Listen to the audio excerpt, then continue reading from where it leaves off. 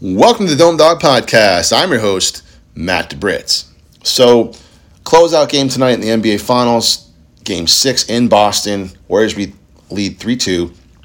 And really been a strange series where the Celtics take Game 1 in San Francisco. The Warriors come back in Game 2 strong. Celtics come back in Game 3 strong. Steph Curry has a great performance in Game 4. They tie the series. Curry then has a stinker in Game 5 in San Francisco, but still the Warriors win the game, mostly because of Andrew Wiggins with a great all-around game that he's been playing. More on him in a few minutes here. But one thing people are talking about is Steph Curry's legacy, and I think his legacy is sealed anyway. He's changed the game with a three-point shooting. Everyone shoots threes pretty much because of Steph Curry and Klay Thompson, the Splash Brothers, I would say.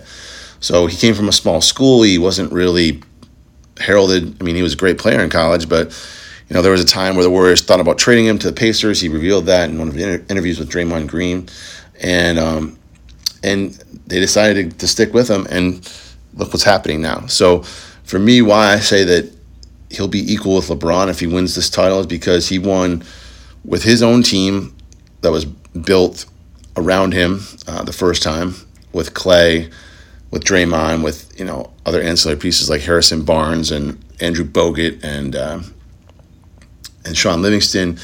Then they had the greatest regular season of all time, but then lost to the Cavs and LeBron in the championship. Then they got Durant. He's won 2 titles with them, with the Warriors. Then they had those down years, and now they're back with a different type of core of people, adding pieces like Andrew Wiggins and Jordan Poole. But I just think that winning with this team in this age, I think is a bigger accomplishment. I think it puts him equally with those guys I mentioned, LeBron, maybe even Kobe. And could they win more after this if they win tonight? I think so. I think their culture and their way that they go about things works. Now, I said Andrew Wiggins. I've talked about on my podcast and many other podcasts, and my guests have talked about, opportunity and fit.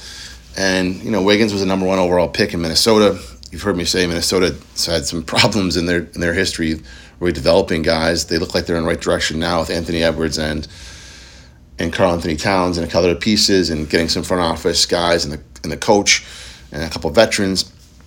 And Draymond Green talked about it just the other night after the game. He was on SportsCenter. He said, why is it always the players' fault? It's never the organization's fault. And sometimes organizations just don't know how to use players, and that goes for probably any job.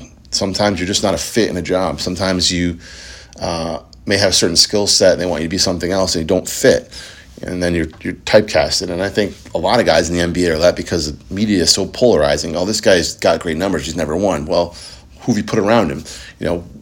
Why is he in this situation? Why is it better to be for the Warriors than it is to be the Timberwolves? Because they have a support system and they've already won and they've got veterans. Charles Barkley, I've heard him talk about Moses Malone, how Moses Malone changed his career. Barkley was pretty fat coming out of college, and Moses Malone told him, hey man, you got to lose weight if you're going to be a professional. And Barkley talks about Zion Williamson, how he's got to take ownership of his career and his body to get himself better. So it's always about the fit. If Zion maybe was at a different organization, would he be getting away with this stuff? Would he be sitting out for a year? I don't know. But I just think that it's so obvious in so many places, in so many sports and organizations, that where you go matters.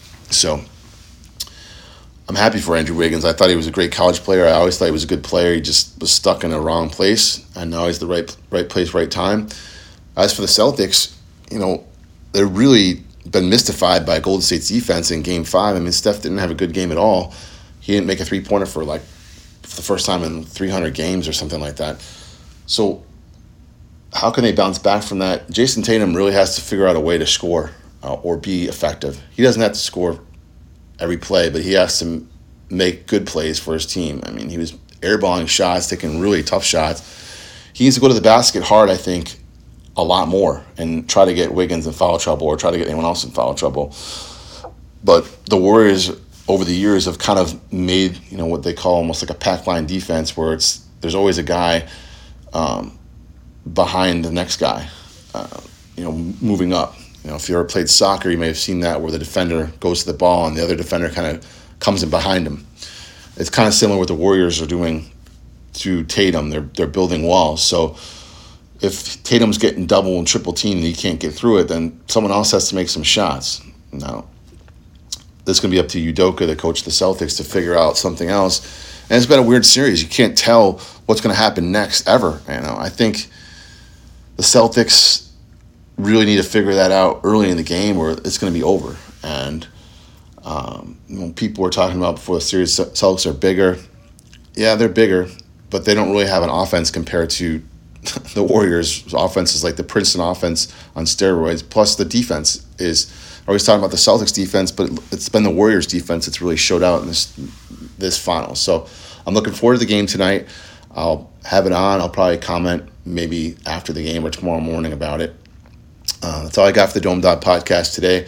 Thanks for listening. Check me out on Spotify, Apple Music, Apple Podcasts, iTunes. Leave a review. Also have a YouTube page and the Facebook page, facebook.com/groups/DomeDogPod. That's DOMEDAWGPOD. Hit me up on social. Have a great day.